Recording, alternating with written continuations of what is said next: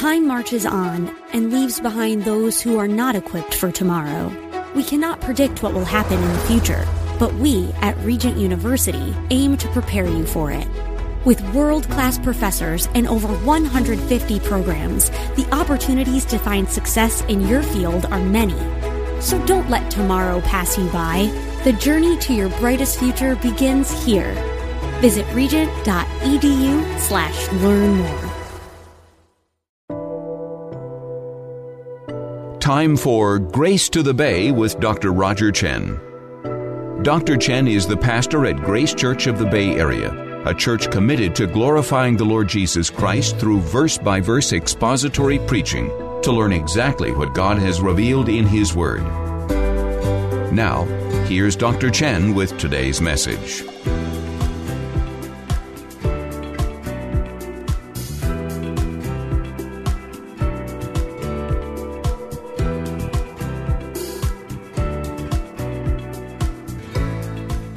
And this morning, as we continue studying 1 Corinthians and we look at the concept of grace, these are the exact principles we will see. That grace, as Paul tells us or tells the Corinthians, is every day.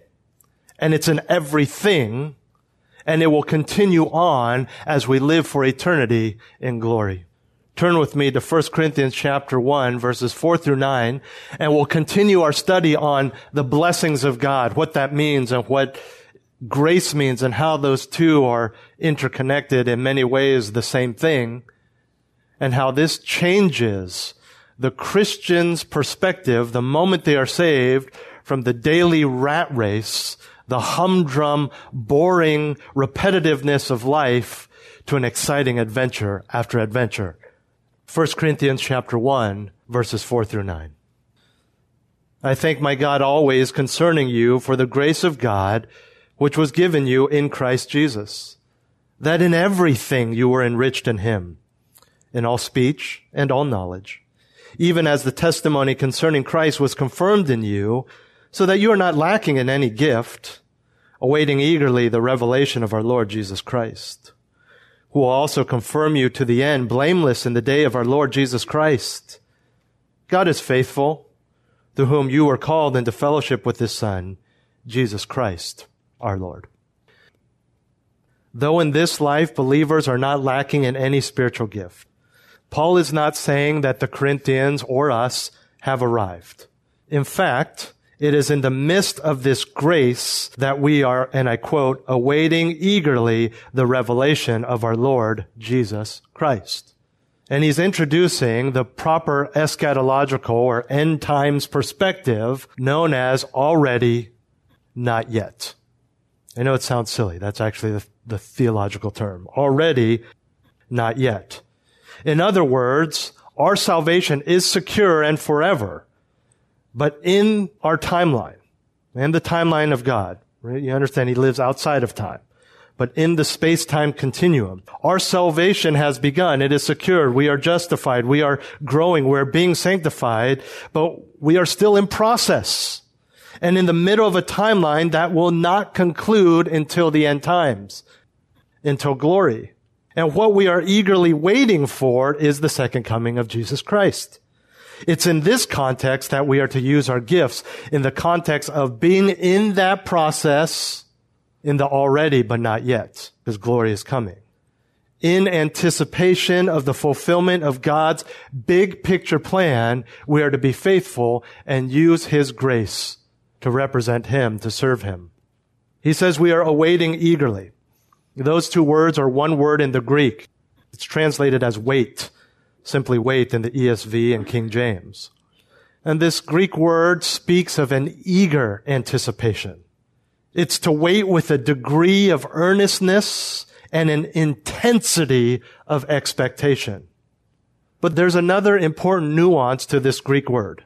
It's not just about eagerly anticipating and then you just kind of sit idly by, when's he coming, hurry up, on your phone waiting for the bus. No. The word indicates eager anticipation with productive activity. That's exactly what Paul is saying here. We eagerly wait, but we're active in that waiting. So remember, God has a plan, and you are in the middle of that plan. And what that means in the context of this passage is that we are not just to stand on the foundation of the grace of God as those who are enriched with speech and knowledge. Rather, we are to stand on our tiptoes, like a child looking out the window, eagerly anticipating the return of the King, when God will establish us as blameless on the day of the Lord. And that leads us to our sixth reality of the grace bestowed upon believers, the fulfillment of blessing. Look at verse 8. Who will also confirm you to the end, blameless in the day of our Lord Jesus Christ. He will confirm us to the end, literally sustain us, establish us. This is a promise that these blessings will be ours until the day when sin is no longer within us. And this is accomplished by keeping us true in the faith, meaning ultimately that you cannot lose your salvation. But he also keeps us to the end through our daily forgiveness of sins.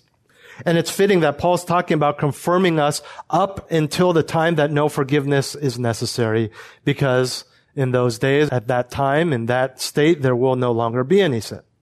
And though we do sin now, until the day we die or we are raptured, in the future day, Jesus will still, in spite of our sin, present us to the Father as blameless, guiltless in the ESV. It means irreproachable, unimpeachable. No charge can be laid against us. It's not because we haven't done anything wrong. It's because Christ has paid it all. Keep in mind that this is the day in which the entirety of our lives and service will be reviewed and assessed by God the Father. But no fault will be found, not because no fault was committed, but because in His grace, God paid it all. We will be judged, as Paul says, blameless, because of the righteousness of Jesus Christ. And even in the Corinthians, with all their failures and all their shortcomings, Paul has confidence that they will make it to the end and at that time be found guiltless. Turn with me to Ephesians chapter 5, verses 25 through 27. This is a passage that married Christian men know well. It's not the husband's part that I want you to focus on, but Christ. Husbands, love your wives, just as Christ also loved the church and gave himself up for her, so that he might sanctify her, having cleansed her by the washing of water with the word. And here it is, that he might present to himself the church in all her glory, having no spot or wrinkle or any such thing, but that she would be holy and blameless. No spot or wrinkle. You think, I think about my own sin. He's being kind here, no spot or wrinkle. I have a giant glaring stain. I have permanent creases that cannot be ironed out. No spot or wrinkle or any such thing, but presented holy and blameless. Why? Because of the work of Jesus Christ. Because we have been called. Because we have been saved. Because we have been justified. Because we have been set apart. It's not that God doesn't know about our sin. We're even told that based on our faithfulness and our heart attitude, there will be differences in reward for the Christian. No penalty, no damnation, but differences in reward. And so he sees that, he gauges that, he understands that, but we will be guiltless, irreproachable. Why? Again, not because he doesn't see the sins we have committed both pre and post conversion, but because the crimes have been paid for. Right? You can't just, someone does his time, 20 years in prison, he's let free, the judge says you're free, and they say, nah, I just don't feel comfortable with that. I know what you did, pull him back in. No, it's done. It's paid for. It's not that we don't know what crimes he committed. It's a matter of public record. It's paid for. And it's the same thing with Christ. It's paid for. He sees the sin. It's just paid for, and that's why we are presented as holy and blameless. So again, we have the already, not yet. Okay? We still need daily to ask God for His forgiveness for the sins. It's already not yet. Justification by faith in this life is anticipation of the future verdict that will be pronounced on the day of the Lord. And the already not yet principle can be allegorized like this. Before Christ, we're outside in a freezing tundra. Our limbs, our fingers, our digits were at risk of frostbite, being cut off, broken off. Out there freezing to death in our sin. In God's grace and salvation and the subsequent continuing blessings in this life that we're talking about, well, firstly, in salvation, God takes us out of that cold and brings us into a warm room. And in that warm room, that room of grace, that room of salvation, we start warming up. And slowly our limbs are defrosting. We no longer feel the cold. But the cold still exists. We are merely in a room placed in the midst of that freezing world. The forces of heat and cold are still active. And even now in that room, even now in your place, in your spiritual walk, there are still some parts of your body that have yet to thaw out. But the forces of heat in that room are decisive in that they will never change. They are not the only forces at work. So for us, the decisive event has occurred. You have been brought into that warm room. You will never be kicked out. But the forces of cold still exist in this world. But the process has been set in motion, and the fact that you have been brought into that warm room means that you are on your way to completion in a day where there will be no warm room because the entire world is warm and the forces of cold no longer exist.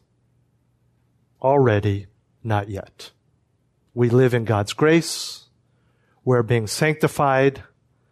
But yet, as believers, we still sin. And there may be major limbs of our body that have not thawed out yet. We are still struggling with addictions and sins we had before God saved us. We still struggle with those to some degree. And yet we know a day is coming and where we will not be in this warm room and where cold air surrounds us, but we will be in glory forever. Already, but not yet. We long for that day. We desire that day. But that's not enough. It's not enough to understand what's coming to the degree that our minds can comprehend it. It's not enough to just study the scriptures, listen to my sermon. It's not enough even just to anticipate and hope for it. We must also live in light of that day. Not just live. Not just survive. Not just exist. But live, survive, and exist in light of that day. Number 7, the reliability of blessing. The reliability of blessing. The beginning of verse 9, God is faithful.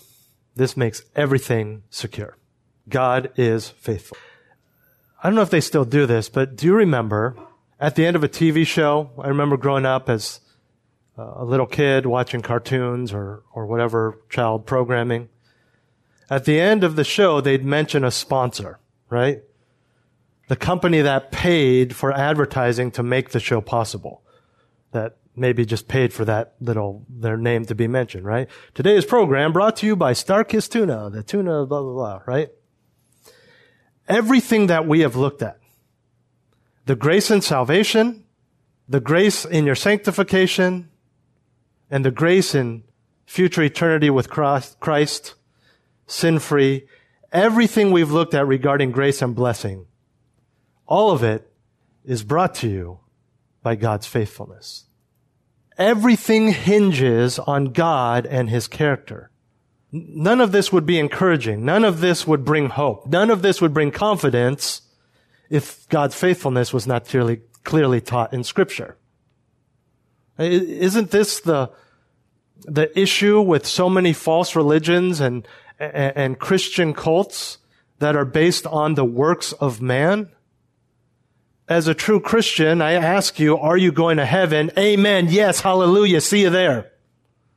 You stand outside all those other churches. Are you going to heaven? I hope so. If I'm good enough, We'll see. We'll see. When are you going to see? When it's too late to make any difference. Do you know how scary that is to live that way? We'll see. At the day when he tells me if I'm in heaven or hell. And there's no second chances. But then there's some churches that come up, well, let's give them a second chance, right? Their relatives pray enough and give enough. There's like a holding place and then they can get, it's crazy. But why? Because we have no confidence in our own morality. We have no hope in our own excellence. And so we don't know. I hope so. But God is faithful. We know that. And so we know this is true. We know we are saved. And for those of us who struggle with doubting our salvation, it's not because you doubt if God can do it. You doubt your own lack of fruit or if you ever made that profession of faith. Even in that, you understand that God is faithful. That word faithful means trustworthy, reliable, dependable, consistent. In his faithfulness, God cannot lie, nor can he rescind or go back on the promises he has made. And he has promised, once saved, always saved. He has promised, Jesus died for your sins. He has promised, once you are saved, you will be blessed and given grace and be able to represent him. So, because he is faithful, grace it is. Gifts there will be. Blameless judgment, as good as done. Because God is faithful. We've been looking at a little book in the men's group called Attributes of God by A.W. Pink. And he writes this on the chapter on faithfulness. Unfaithfulness is one of the most outstanding sins of these evil days. In the business world, a man's word is, with exceedingly rare exceptions, no longer his bond. In the social world, marital infidelity abounds on every hand, the sacred bonds of wedlock being broken with as little disregard or with as little regard as the discarding of an old garment. In the ecclesiastical realm, thousands who have solemnly covenanted to preach the truth make no scruple to attack and deny it. Nor can reader or writer, he's talking about people reading his book and himself, the writer, nor can reader or writer claim complete immunity from this nor can reader or writer claim complete immunity from this fearful sin. In how many ways have we been unfaithful to Christ and to the light and privilege which God has entrusted to us? So how refreshing, how unspeakably blessed to lift our eyes above this scene of ruin and behold one who is faithful, faithful in all things, faithful at all times. God is faithful. And so we know these things are true. And the faithfulness of God leads us, eighthly and finally, to fellowship with Christ. The eighth reality of the grace bestowed upon believers is the partnership of blessing. The partnership of blessing. And stick with me. I'll explain why I say partnership and not just fellowship. The end of verse 9. Through whom you were called into fellowship with his Son, Jesus Christ our Lord. Because of God's faithfulness, he has saved us into communal participation with Christ. The word called speaks of an effective call. It's not just an invitation, right? We kind of use that sometimes as an invitation. I called all the sheep in for dinner and only 20 of them came. I don't know why I just thought of that analogy. Very strange. But you get it. We just call. People don't answer the call. They don't respond to the call. That's not what it's talking about. It's an effective call. It's not just an invitation. And this particular calling was through the gospel. Okay? And so when Paul says you were called into this, he's talking to believers that he called you and a response by God's grace was made. He's not just like, I called and no one responded. Okay? This is an effectual call. And what we were effectually called into was fellowship with the Son of God, Jesus Christ our Lord. Fellowship means partnership, oneness. It is the blending of two wills into one. And this took place at our conversion. All believers are in fellowship with Christ. Not just the experience of being together as Christians, but the status of being in Christ, being shareholders in a sonship that is derived from the sonship of Christ. And this fellowship is not just a position, it's not just a title, but it is a relationship. So as a Christian, you are not merely in Christ, that is, freed from the guilt of sin, but also in fellowship with Christ, and thus commune with Him through the Holy Spirit. And this communion includes the consummation of our salvation in the last days. In other words, we are secured to that future glory, to that eternity with Him, through the fellowship or being one with Christ. We are locked in. I try to think of the biggest, safest lock you can think of. The most secure safe. There's nothing more powerful than being locked in by the Holy Spirit, God Himself. And so, when we live through this life, you've heard the phrase, attitude is everything. And attitude is not about changing your circumstances, right? You know this. It's about your perspective on those circumstances. So is it just a job or is it God's grace? Is it just a disobedient daughter or is it God's grace? Is it another bland dinner or is it God's grace? Is another paycheck in the bank or is it God's grace? And by definition, God's grace means you don't deserve it. Everything we do will change if we remember the reality of the grace bestowed upon believers. The source of blessing, God. The depth of blessing in all spiritual things. We are rich. The mission of blessing, that we are here to proclaim and represent the truth of God. The confirmation of blessing, salvation. The anticipation of blessing, the future day. The fulfillment of blessing, we will be there one day. The reliability of blessing, all of this we know is true because God is faithful. And the partnership of blessing, we are not just some puppet, we are not just some little toy, some project for Christ. We are one with Him.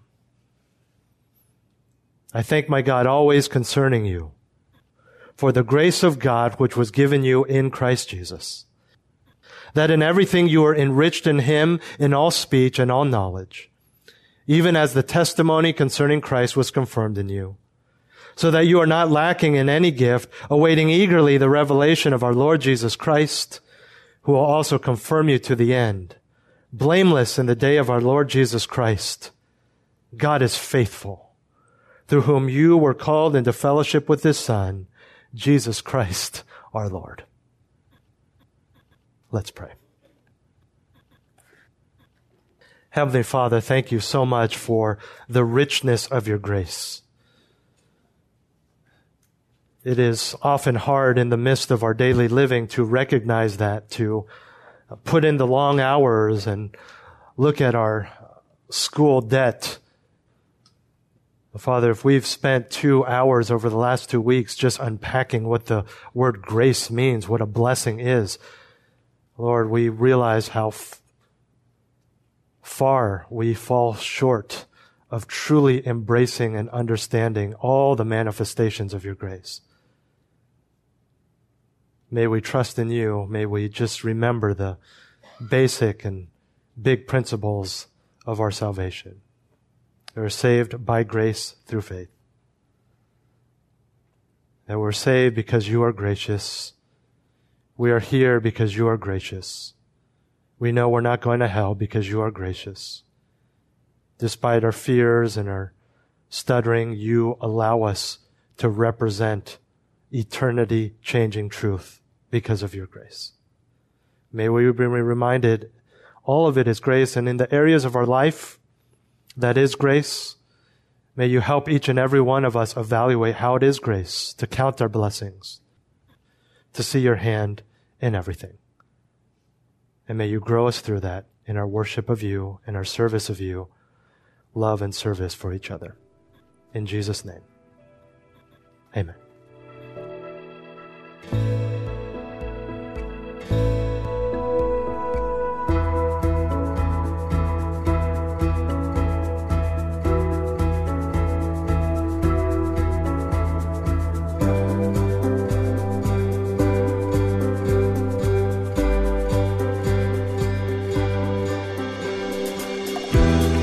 This has been Grace to the Bay with Dr. Roger Chen. Grace to the Bay is the radio ministry of Grace Church of the Bay Area, practicing and proclaiming the purity of biblical truth. You're invited to join them for worship service in Burlingame, Sundays at 11 a.m. Visit the website gracebayarea.org for directions and other information, or to view a live stream of the service. As a listener-supported program, we ask that you consider making a tax-deductible donation so that we can continue to share Pastor Roger's teaching with you each week.